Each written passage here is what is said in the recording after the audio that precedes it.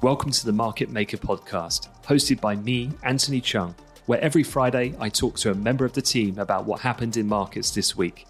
From macro themes and single stock news to cryptocurrencies and careers in finance, our aim is simple: to make finance interesting and easy to understand for everyone.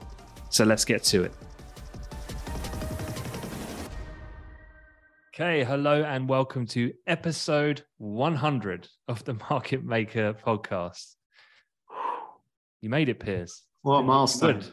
Yeah, we got to about 60, 70. I thought you were flagging.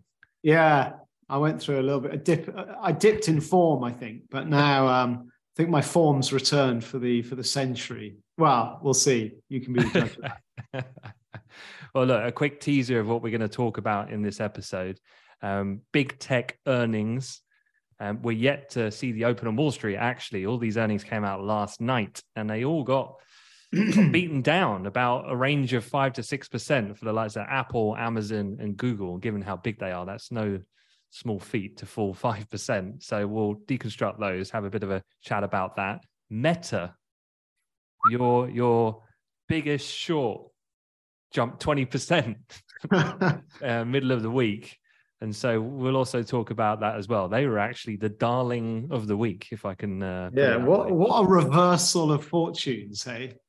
When you've got like Amazon and Google, and Apple getting spanked, and Meta is rising. It's like Phoenix out of the ashes, isn't it? Yeah, it's a role reversal for sure. And then we've just had US non-farm payrolls has just dropped, literally, like a few minutes ago. And then we've had the Fed, the ECB, and the Bank of England. So it's been a pretty big week for financial markets overall. And so we will talk about both of those things. However, if you're watching the video format of this on YouTube, you can see that we have that third leg of the stool, as Piers put it in the previous episode. Saqib, how are you? I'm very well, Anthony. Thank you. How are you?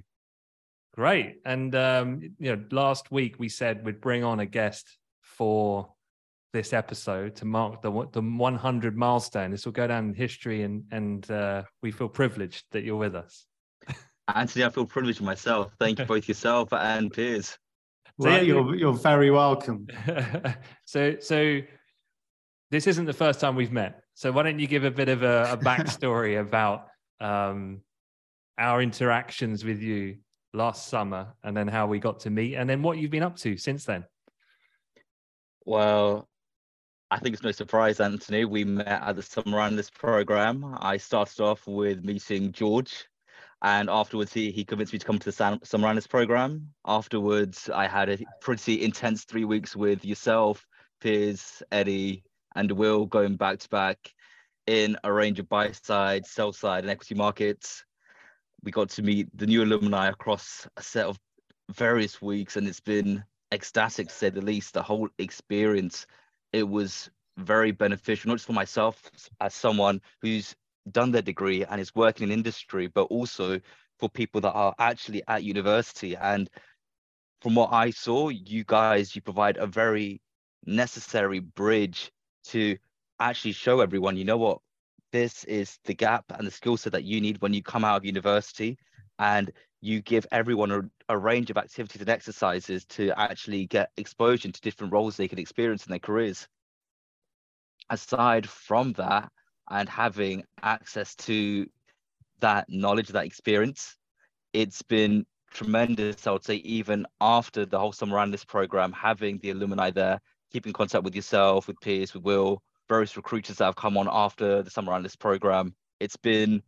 Honestly, it's been amazing. Even now, I keep in contact with quite a few of the alumni from the cohort, just seeing where they're up to. Some of them are getting in summer internships, the likes of Nomura. Some of them are working with Bloomberg. Some of them are now, they've got their summer internship with Goldman Sachs as well. So honestly, it's brilliant.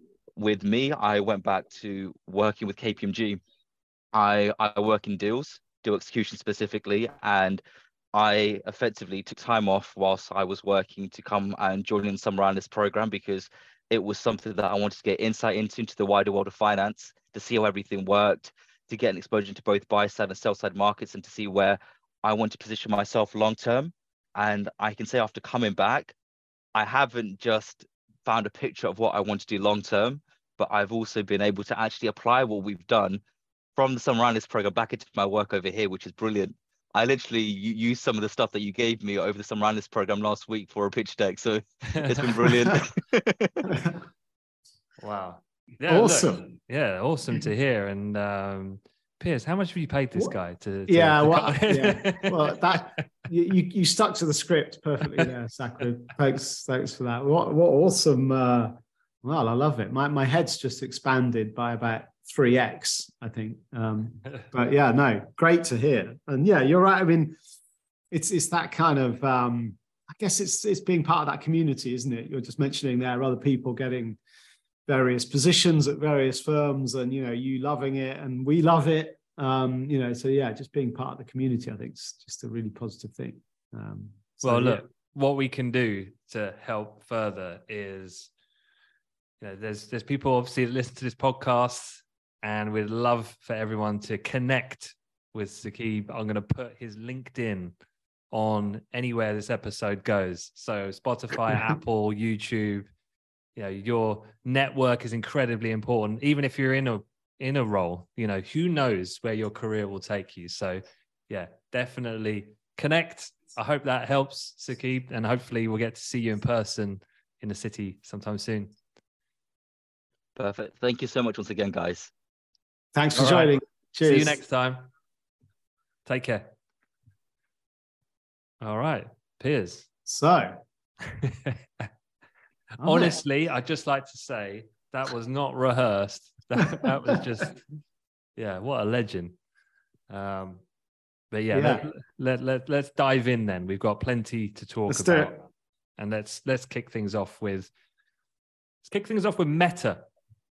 Yeah, because look, we've spent the entirety of 2022 just coming on again and again and again, just saying it's the gradual demise of Zuckerberg and Facebook, and the shares have spiked 20%. Now, I guess before we look at the context, because I know what you're like, you'll start looking at, last 12 months they're down like 70%, and so 20. I can see you typing away now to get the charts. But let's just talk through the numbers first and what generated the positive response before we look at the broader picture of the share price and so forth. So daily active users exceeded expectations. This is always like the key metric that people will look at. And this is a bit of a quirk. We were talking to a trader the other day, right? And he was saying he wanted to train some of his staff. And it was like, right, you can look at earnings per share, your EPS and your revenues. That's one dimension. But then there's also these idiosyncratic factors that can pop up, like DAUs or ASPs, if you're talking about phones and average selling prices, or subscribers when you're talking about Netflix or Disney Plus and all these sorts of things.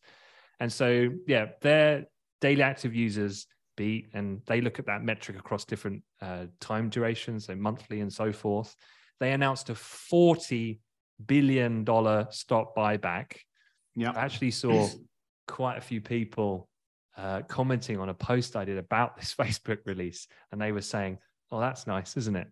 You sack 11,000 people, but you take care of your shareholders." Yeah, but necessary evil, though, right? I mean, he's got to appease the shareholders. He's got to cut costs, and he's got to keep them happy because he doesn't want them to bail. And then, so a few other metrics: average revenue per user. This is your ARPU. So just, you better have your notepad ready. There's a couple of these. So the ARPU topped street estimates. So your DAUs in combination with that ARPUs and your MAUs, your monthlies. So then the company on their outlook said their revenues in Q1 would be between 26 to 28.5 billion US dollars. That was against a street estimate of 27.9. So little bit soft on that front. But if they hit that, it suggests the revenues could rise from a year earlier should the results come at the top end of within their own range, in that sense. That, what you've just said there, is hugely significant for a particular reason. because that's looking back. So let me just repeat. So at the top of that range, let's say they hit the top of the range. So they're saying they would make 28.5 billion revenue in this quarter, right? Now, if you compare that to the same quarter in 2021, that would beat quarter one 2021.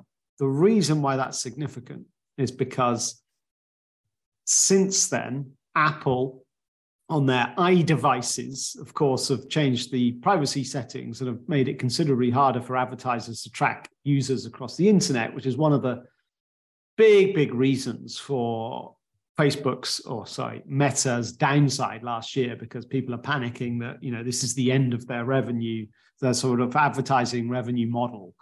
So the fact that this quarter they're saying they're going to make more money than before that setting changed by Apple, that's really key. It shows that they have been able to pivot and jump over that hurdle that Apple have set.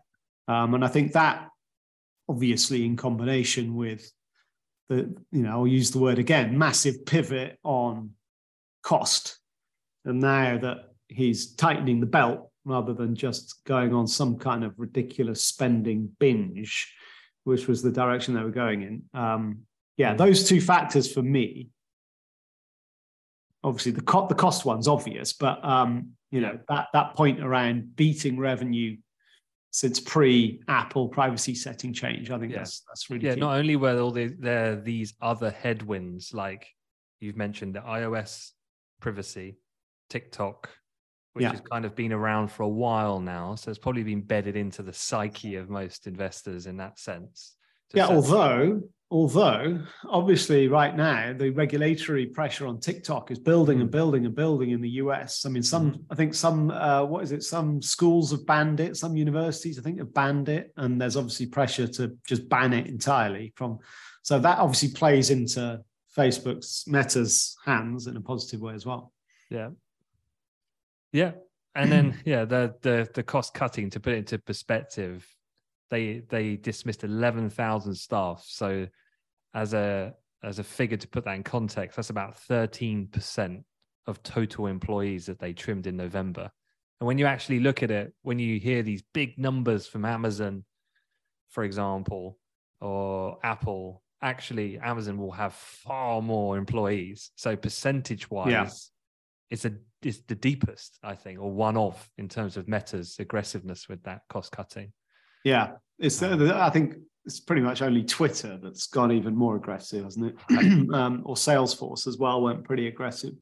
But look, on this cost cutting front, so what Zuckerberg said on the earnings call, I'll quote here, he said, "We're going to be more proactive about cutting projects that aren't performing or may no longer be as crucial." And I don't know, it kind of, obviously when you say that, you're like, well, obviously, well, clearly you would stop just spending money hand over fist on stuff that's just a bit of a punt, isn't really working, is incredibly speculative. Obviously you'd do that. But I think that sentence right there kind of sums up what's happened to the tech industry in the last decade with these absolute behemoths, these kind of mountains of cash that they print on a quarterly basis. They're like, right, they feel like they're justified in going, right, well, let's just start punting it around on crazy projects, these moonshot projects, right? When, ultimately a lot of that money is just being wasted. It's being poured down the drain. So the fact the share price, you said it spiked 20%, which it did on the day. That actually, prior to that day, it was already up 70% on the year. Then it went another 20 off the back of these earnings. Wow.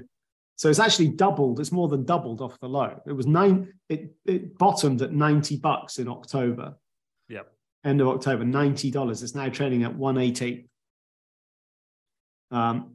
Now, obviously, that's amazing, but it's still 50% down over the last 18 months. After this rally, it's still 50% down. So it just goes to show that there's a long way back. But yeah, and look, the 40 billion share buyback thing, yeah, great. I mean, thinking about severance, well, maybe actually we'll talk about the other big tech earnings first, because there's obviously a trend across all of them apart from one on job cuts. So maybe we'll come back. I want to make a few points on the kind of job cuts across the industry and what it means, but let's maybe talk about the others first. I think I know the one who hasn't cut jobs, so I'm going to skip over them. We'll come back. So let's talk Amazon next. Okay. Amazon numbers, EPS miss 3 cents against 18. The revenues did exceed, but cloud missed. AWS came in below expectations. Advertising was slightly above. Overall, Amazon closed out its slowest year of growth in its quarter century as a public company. Is that right? Company expects to post Q1 revenues of between 121 and 126 billion. The street was looking for 125.1. So they've actually lowered that bottom end of the range a little bit. Their shares were down about 5% last night. We're recording this. The shares haven't opened yet on Friday session. So yeah, what do you think about the Amazon release? Yeah, I'd say obviously a bit, on the one hand, not surprising on that kind of revenue growth slowing. I mean, obviously 2022 was a bad year from an economic point of view. So you'd expect it to feed through into a business like Amazon. I mean, I think the biggest worrying thing was the operating income from AWS dropped marginally. Obviously, AWS, their cloud services, their big kind of profit engine. And it is actually the case. If you took AWS, even though their income dropped, it was still very profitable, right, on the AWS side. But if you took that out of the equation, take AWS out, Amazon would have recorded a loss of 2.4 billion on the quarter, which pretty starkly shows you how important that cloud business is to Amazon.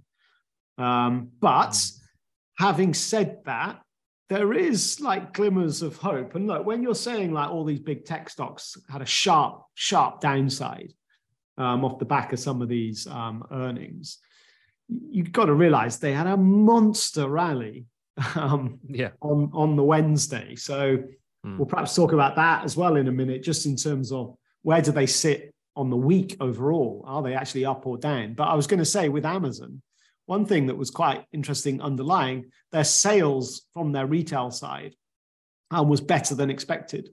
So actually the holiday shopping season in December, from these numbers from Amazon, shows that the consumer is continuing to be incredibly resilient in the face of, the twin nightmare of really high inflation and really high interest rates, and obviously some mass job losses in the tech industry, at least. And so I think that was a surprising factor, not just a good thing for Amazon, but just more generally from a sort of macro measure point of view, that US consumers just cracking the wallet out still as if everything's hunky-dory. Well, yeah, if non-farm payrolls, they need to go by. Well, indeed. You mentioned before about cloud being somewhat robust against macro changes. Yeah. One of the things here was that analysts on the call and the post-release were saying that some big businesses, or they'd identified that some big businesses have been postponing efforts to move software to AWS data centers, the reason being the economy. Right. Yeah. And others were taking a pause after dramatically increase. So I guess it's one of the double-edged sword, isn't it? It's like you've seen dramatic adoption. Yeah. And it's not that it's not going to continue that way long term. Yeah. It's just that going over the cliff into the potential recession, it makes sense that businesses are a bit more cautious. And so therefore the speed or the profit margin will shrink a tiny bit.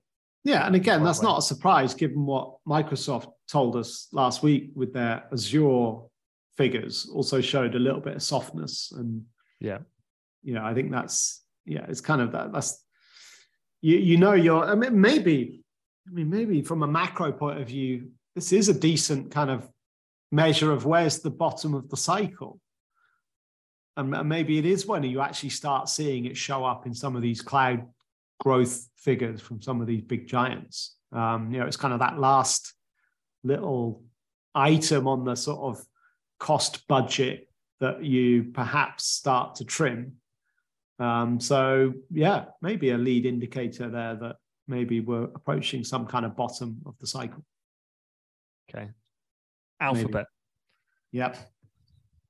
Now, when you were picking bottoms, we were down at $85 a share in Alphabet. I think we're now at about 108.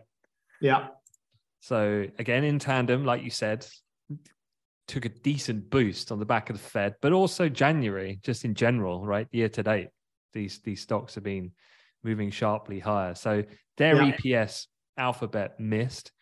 Revenues, missed. YouTube, missed. Google Cloud revenue. Let me guess. Up. No. Missed.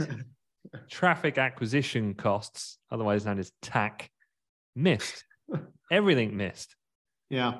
Essentially, the company said it would take a charge also of between 1.9 and 2.3 billion, mostly in the first quarter, related to layoffs of the 12,000 employees it announced in January.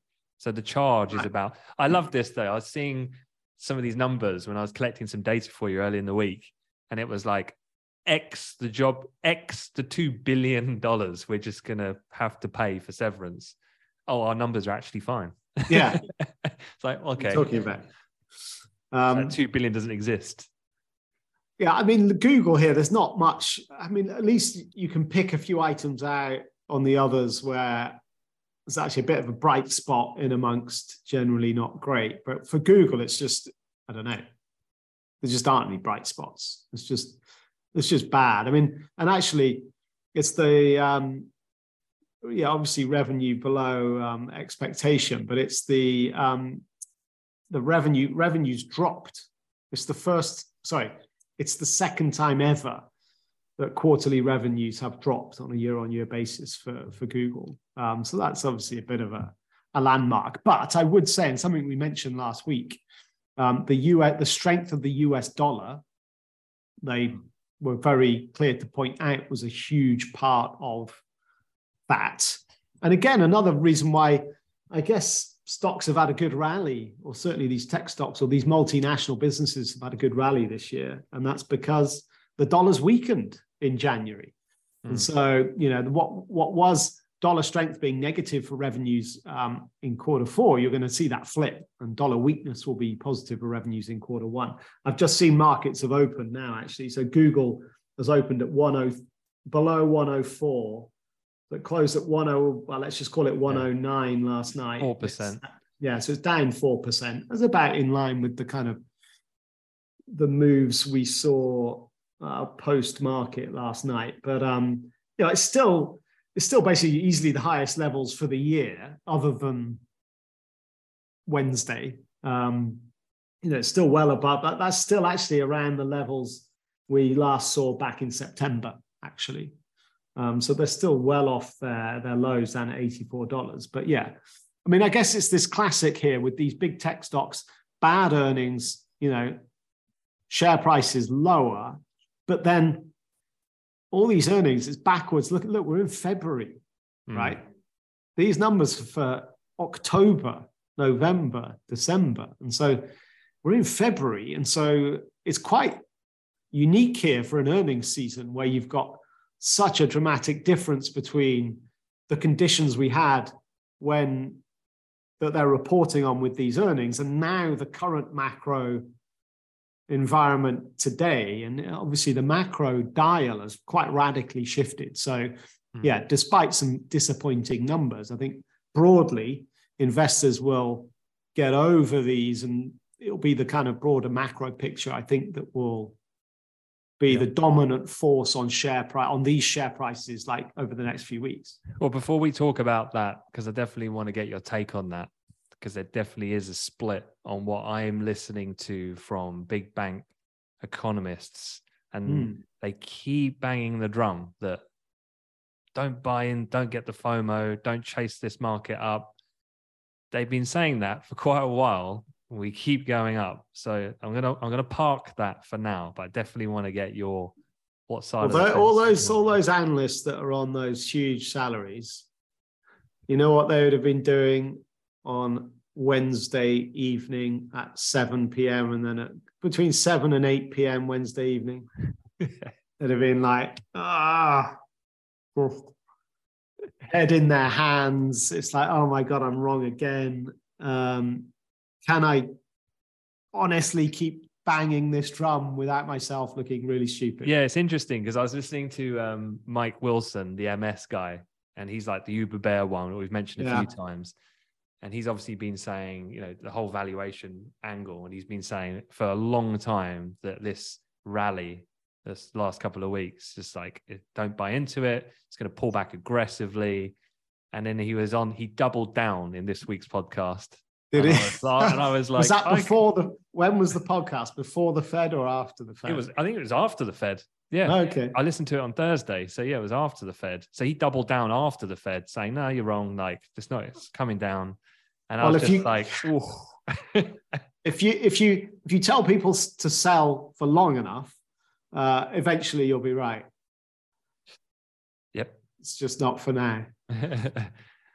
All right. Well, look, Apple, before we jump into the Fed and the central banks. So Apple, they did miss on their earnings per share and their revenue. Their iPhone revenue missed.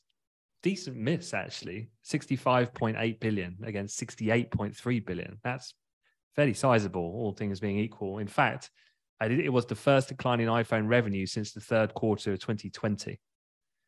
However, context is really key. Yeah. The 8% drop was still less than the 20% drop experienced by their main competitor, Samsung. Oh, wow. 20%. Samsung. 20%. Right.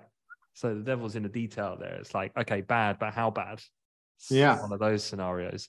The other parts here, Mac and other product revenues both missed. But I was looking at the different revenue streams Apple has. And if you're not signed up to it already, if you listen to this in time, subscribe to our newsletter, because I've got some really great graphics that visualize the earnings statement, the financial statement, and you can see all the streams, like the tentacles of revenue, if you like.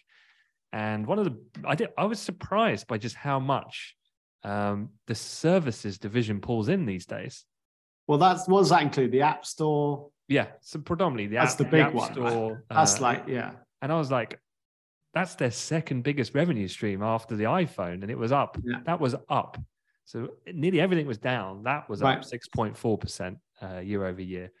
So yeah, I mean, it was, as far as Apple goes, you mentioned something similar with Google. I mean, for Apple, it's the first earnings miss versus consensus expectations in almost 7 years. Yeah. So it's been quite a while. Tim Cook said the challenging macroeconomic environment hurt iPhone sales, Mac sales, wearables, so like the Apple Watch, as some of the rationale. So yeah, Apple, and also the job situation on Apple. Well, yeah. Firstly, look, iPhone sales taking a big hit in Q4 of last year. It's not surprising, given zero tolerance lockdowns in China. Okay, so again, this thing about backwards looking and forwards looking. So Foxconn, who's their big partner in China, and they got a big plant in Zhengzhou, and that got closed down because of COVID, and that had a massive disrupting factor. So big supply chain disruptions, right? Which we knew about. So it's hardly surprising when it kind of feeds through into these numbers, right? But the key thing is, what does it look like going forward? And obviously, that supply chain disruption factors, I mean, I won't say it's gone entirely, but it's certainly almost gone. And in fact, Tim Cook kind of talked about that on the call. And he said that he expects iPhone sales are now going to really accelerate. And he said, we're now at the point where production is what we need it to be. And so the problem, as in the supply chain issue, the problem is behind us. So that's pretty notable. I've got another on the China issue, on China sales, China actual sales, so not supply chain, they actually beat expectations. 23.91 billion. So 24 billion above 22 was expected. And this is pre-reopening, right? Yeah, yeah. Well then, yeah. But is that, well, as you're saying though, a lot of that is services, right? So lockdowns, you could argue App Store revenue, that's good news. If you're in a lockdown, maybe you could argue, potentially. You'd have more time on your phone. I guess, yeah. You'd have to ask the question, what is classified as a China sale? Yeah. I've got another acronym for you in terms of measuring these guys. So do you know who the chief financial officer is of Apple? This is what I wonder, because look, everyone knows the CEOs, right? So you Mr. Tim Cooks and the like. But here's a quiz for you. Who is, without Googling it, who is the CFO of Apple? I'm going to go for Peter Granny Smith. Is that the grandson of the apple farmer? The name is Luca Maestri, who's the CFO of Apple. Who's the CFO of Amazon? I don't know. Come on. Brian Olsavsky. Oh, Brian. Yeah, of course. Good old Brian. Anyway, I mean, these guys don't get enough airtime, I think. You know, the CEO gets the glory. Anyway, Luca Maestri, Apple CFO, was basically saying that, so his measure that he likes to bang out on these calls is active installed base, meaning the number of devices that are plugged into the Apple ecosystem. And that crossed the 2 billion threshold. So that's up from 1.8 billion same time last year.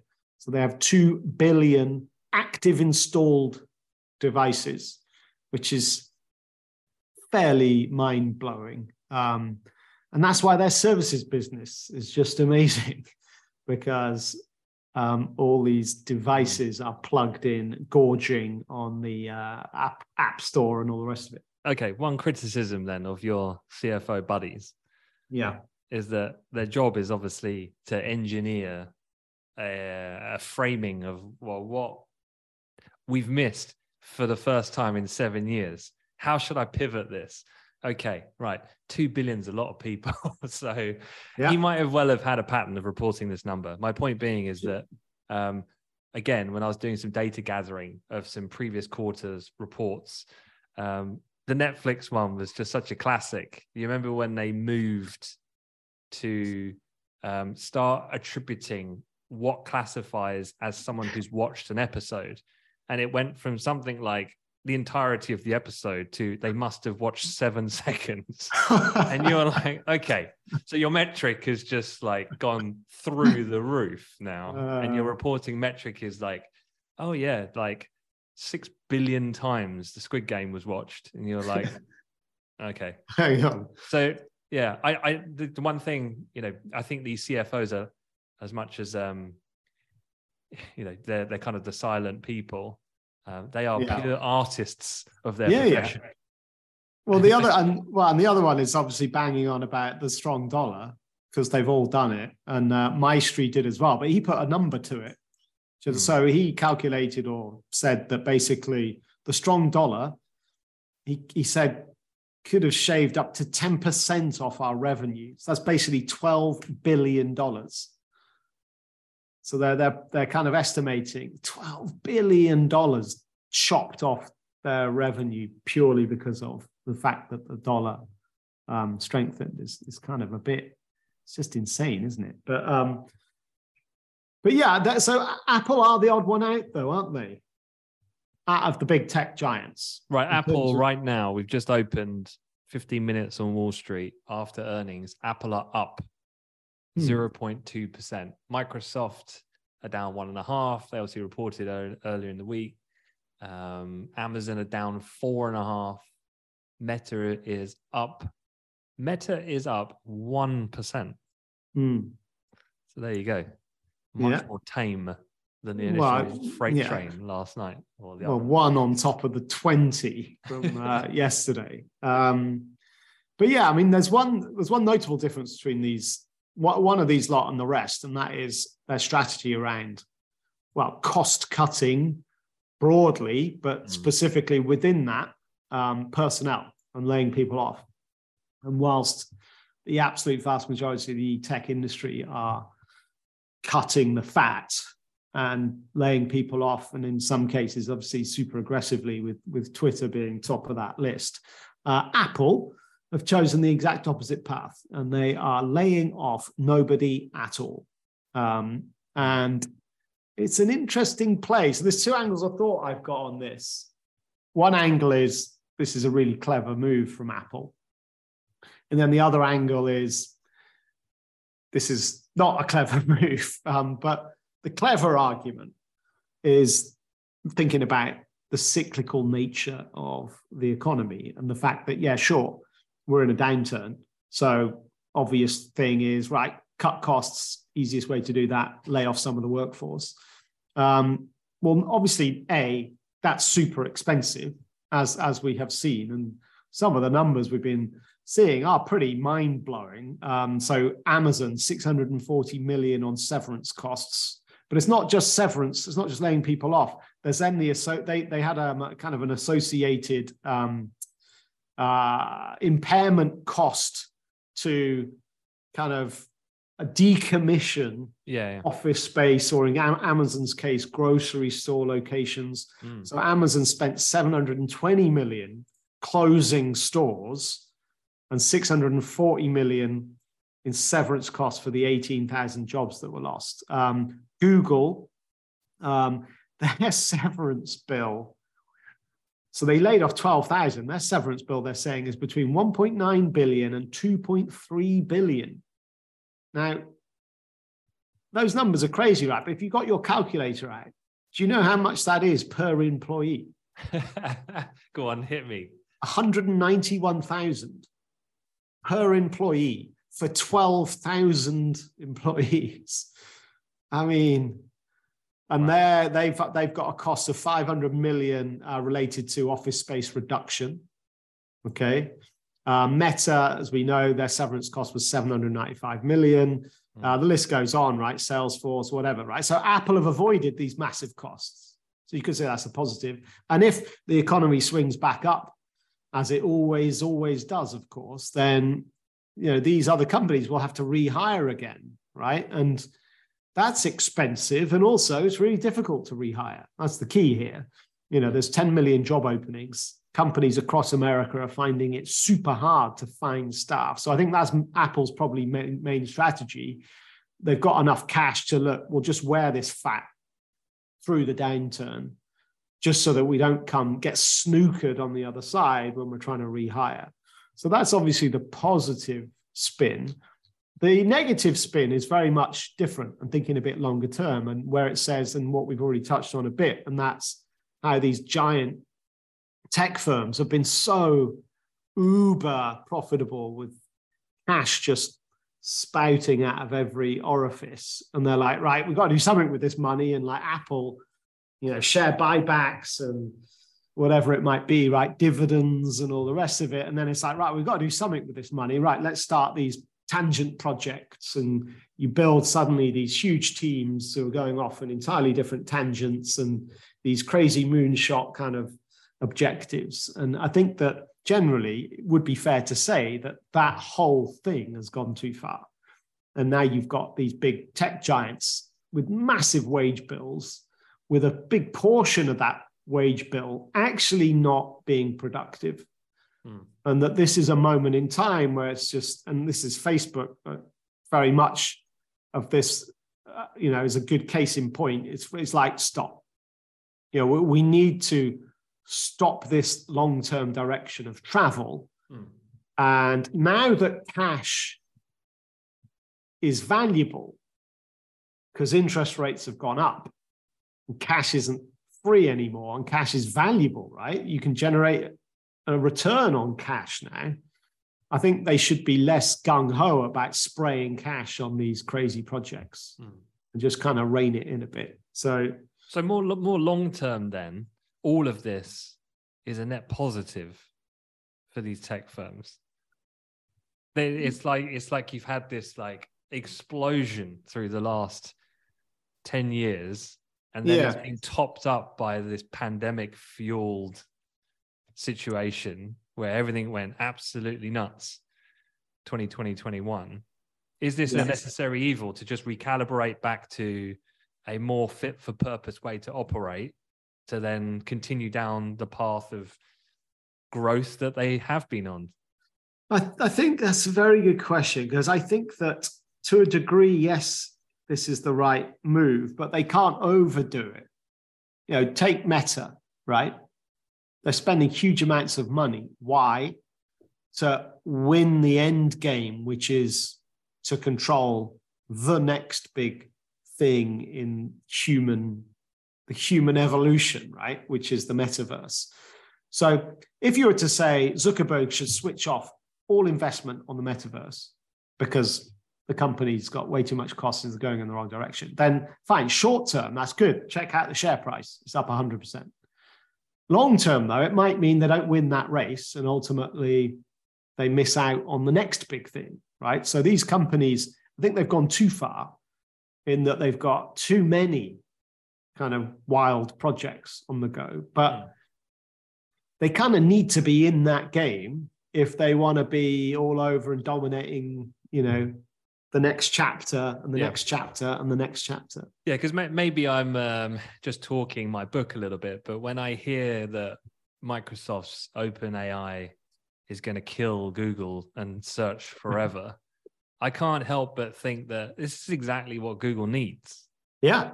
It's like you need like human evolution or ingenuity comes from being challenged. Like no one can stay on the top forever. And the longer that happens, the more naturally that progression, innovation reduces over time. And so I actually think it's a good thing. Even though short term, it's obviously a destabilizing thing from the uncertainty of how big is this thing going to be and how much will it influence. Yeah, they're driving each other on, aren't they? You know, you would say broadly probably that the innovation gains we've seen over the last decade have been much more rapid than they would have been if it hadn't have been the big giants kind of slugging it out and kind of pushing them on. Yeah. Okay, so out of Amazon, Apple, Microsoft, Meta, Alphabet, I don't want you to list them in the 5. And let's give you a time period, long-term investment. And this is purely for educational purposes. Just a caveat. Who's your top pick and who's your bottom least favorite pick out of the 5? Well, the bottom has the Microsoft news shifted it at all for you over that medium long-term play or not? The bottom one, that was the easiest question in the world 12, 18 months ago. It was Meta, hands down. Now they've collapsed in price and they've done a bit of a U-turn and they're going to cut some costs. It's not quite, I don't think it's quite as clear now as to who's going to be the worst out of these. I think that's a really hard one to pick. Who's going to be the best? Well, certainly I'd say Microsoft have maneuvered up the list. I think I was Google, wasn't I, when we had this conversation 12 months or so ago. Maybe Microsoft have overtaken them, on the grounds of the AI thing. But I mean, I'm still, short term, I think Microsoft and OpenAI have got first mover advantage, but it doesn't mean they're going to win it. Ultimately, ChatGPT just scrapes the internet, right? So it's not like they own the internet. So that just means it can be challenged. And obviously the likes of Google should be challenging. And then can't they scrape the internet in the same way? And so whilst it's amazing, this ChatGPT thing, Don't get me wrong. It's vulnerable to competition because it doesn't own the information that it's scraping and kind of working off. But for sure, yeah, I mean, I think Microsoft are just a juggernaut, that kind of slow and steady. And maybe, yeah, whoever wins the AI race, of course, is the answer to your question. Whoever wins the AI race. And will there be a straight outright winner, or is there room for a few of them? And who says you have to just back one horse? Yeah, exactly. All right. I think I avoided that question quite well. All right. Well, look, let's try and keep this part on point and talk about. Let's not talk about the Bank of England and ECB so much. Let's focus on the Fed, because it's the Fed that moved not just US markets but global markets midweek. They downshifted the size of hike, so they're going for 25 now.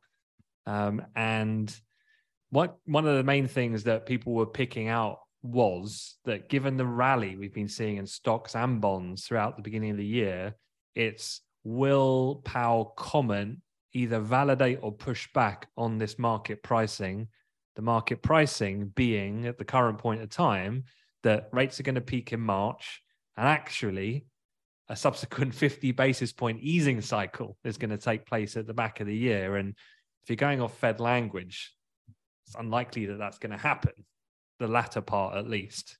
However, he didn't come out really explicitly and say otherwise. So yeah, was that the most important part that you heard, or was there other parts? Because I know he mentioned about it's the first time that disinflationary processes have started, which was another key phrase. That's a key word. Yeah. Disinflation. So yeah, explain to me, what does that mean? It just means it's not. So disinflation is where inflation levels are dropping. It doesn't mean deflation, of course. That's when inflation levels are negative. But disinflation is that kind of middle ground where inflation's getting lower and it's being dampened. So for that individual to utter that one word, that's pretty huge, right? And he knows he's not stupid. You know, he very consciously, very carefully selected that word and said it. And I think that's quite significant. And that's basically him saying, we've won. We've won the battle against inflation. I know he did say some other words contrary to that. But here we go. He said, go on, I've got it here. We're going to be cautious about declaring victory and sending signals that we think the game is won because we've got a long way to go. Okay, that's what he said. We're going to be cautious about that. But basically, that's what he was saying. We've won. Inflation's been tamed. We're hiking by 25 basis points. And you know what? Could well be the last one. And importantly, from the market's point of view, in that question around, have you seen markets ramping higher recently? Aren't you worried about that? And his answer was, our focus is not on short-term moves, which basically was the green light to just go, well, hey, let's carry on going up then. And they certainly did that. The NASDAQ was up 3%. Literally 3% off the back of those words that came out of his mouth. Do you think that if you were Jerome Powell, you come off the stage, you do a press conference, you've heard all these bears on Wall Street talking down the market, and then something like that happens, do you think he gets a little buzz? Yeah, whilst he's checking his phone to check his share account and just to see. have I done Pelosi styley? Just check or just log into IG Index. So perfect. Well, interestingly, to kind of bolt onto this, we just had non-farm payrolls come out. And that was like a really strong headline figure. The expectation was for 185,000 jobs created, non-farm payrolls for January. The top of the range, I think, was 310. This figure came out at 517. That's well and over above. I just don't get it. How is it that high? Yeah, and the last 6 months, I think on an average, it must be like a 2.25 figure for 6 months straight. I just literally very rarely do you get a economic data release that just completely is so completely out of line without any real explanation. I just find it incredibly weird. I literally can't think of a way to describe how that number is so high. Yeah. Got any ideas? No. I mean, it's so weird. Yeah. The average hourly earnings numbers, because I actually thought that all things remaining relatively in line with jobs, I thought that the kind of magnitude of reaction would be determined by the average wages, because indicative of inflation conditions. But that was basically in line month to month.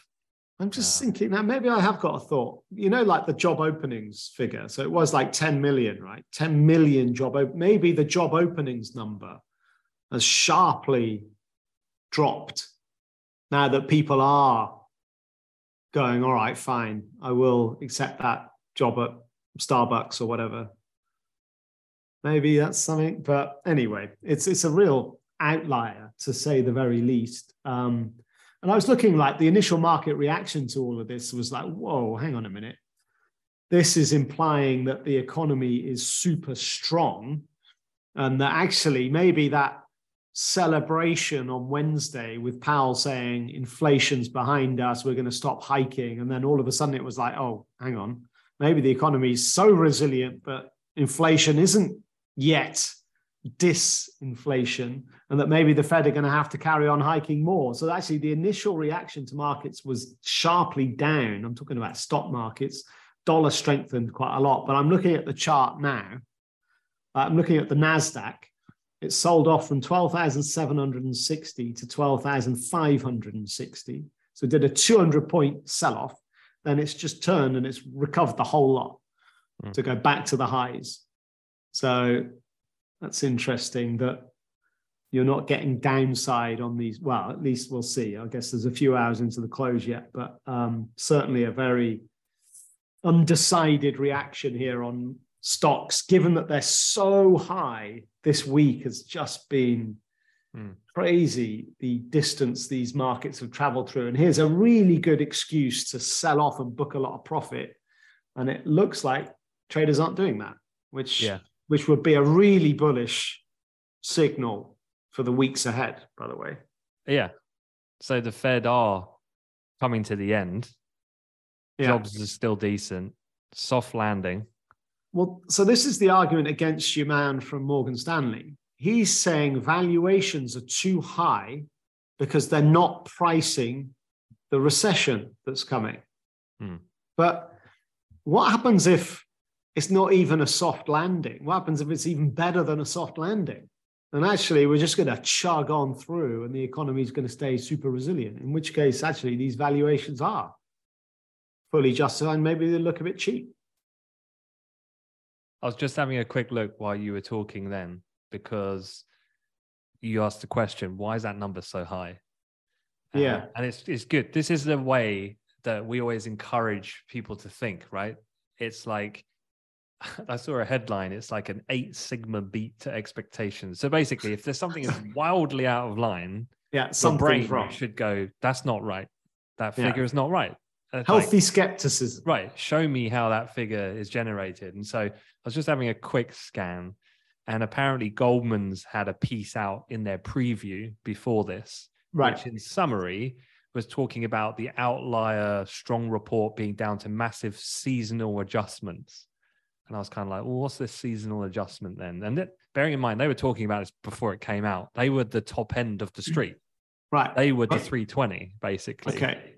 So they were at 320, but it was still wildly higher than that. So their thing was, and I not all of it makes sense to me, because there's one thing about California that I've not heard before. But they said, while consensus appears to expect the spike in corporate layoff announcements to weigh on this report, jobless claims have fallen further.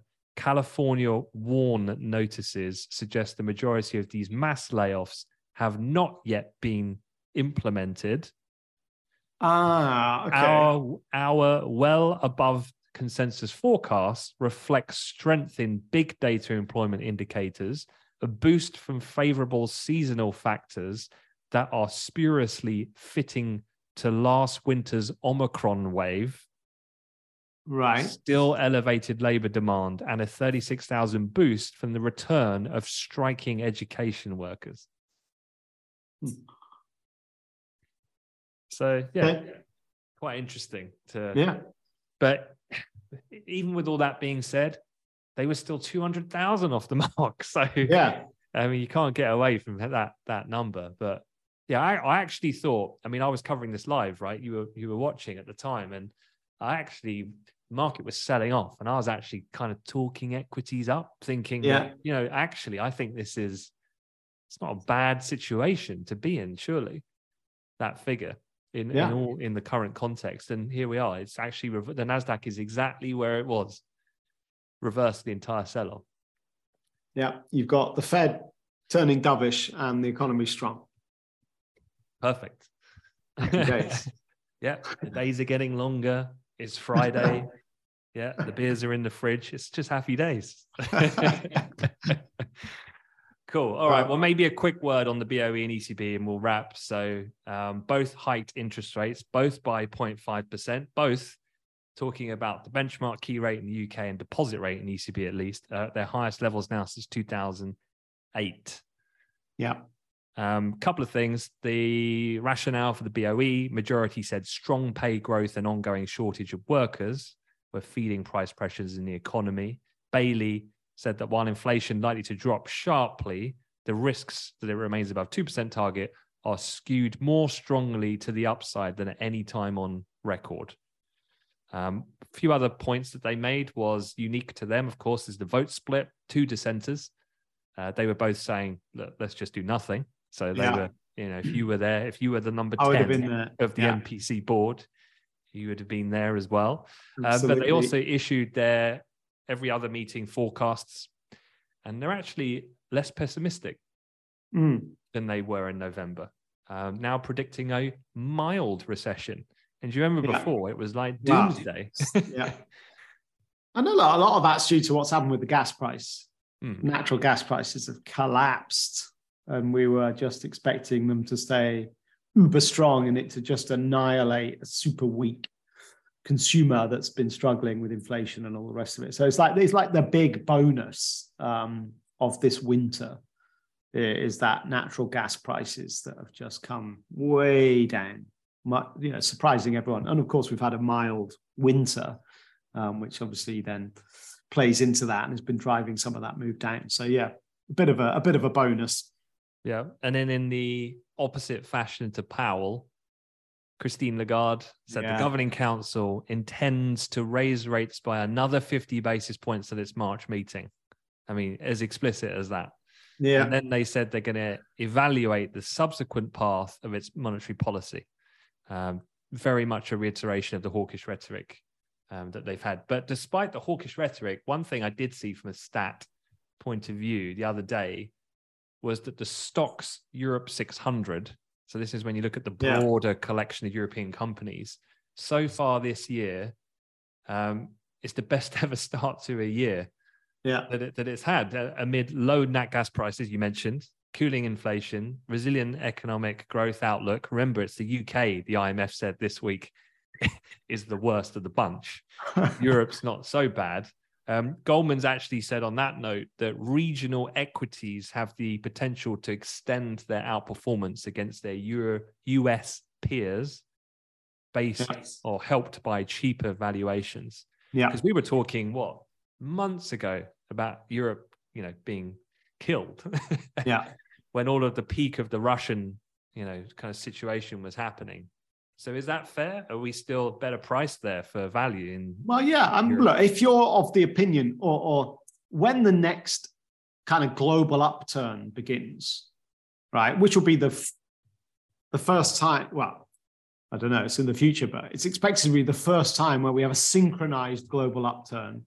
Now that China have got rid of their zero COVID, it's like at some point this year, Some are saying it's already started. Some are saying it won't happen till the second half. You're going to have this synchronized upturn. Okay. Now, if that's the case, then great. All regions, are looking good from an equity point of view. So where's best to put your money? Well, where's the cheapest? That's where your money should go if there's going to be a global upturn, right? And at the moment, valuations in Europe look cheap relatively. And, as long as Europe can get through that what was an extreme risk with the Russia-Ukraine situation last year, even though obviously it's still ongoing, that conflict, but it looks like from a natural gas and a crude oil point of view, looks like Europe have sorted it out. And so with that as kind of a backdrop, then yeah, some of these stocks look pretty cheap compared to the US where, valuations are relatively a lot higher. Cool. Well, look, let's end episode 100 there. Once again, for our regular listeners, thank you so much for joining us every week, if that is the case. I know I do get messages, people on their run or driving or on the train, stuff like that. So look, number one thing is we really appreciate it. We hope it helps. Take part in the Finance Accelerator if you haven't already done so. It'll help you in so many ways to figure out about yourself, your future career. And then hopefully by listening to this and being involved in the community, the newsletter will help you then also build out that commercial awareness and hopefully set you up for that application cycle to outperform. So it's been a real pleasure and a privilege. And do connect with us on LinkedIn. Do send us anything you want to see here in the podcast for 2023. Yeah. I'm working on a series at the moment. I'm doing some outreach to some of our corporate clients to try and talk to their early careers teams to join me. And I'll drop a new series and a midweek episodes that are specifically talking about big firms and what they like to see in candidates. So hopefully that'll be super useful. And then as always, me and Piers will battle it out at the end of the week and have our usual chin wag. Here's to the next 100. Centurions. Enjoy the weekend. All right. Thanks, Piers. Take care, everyone.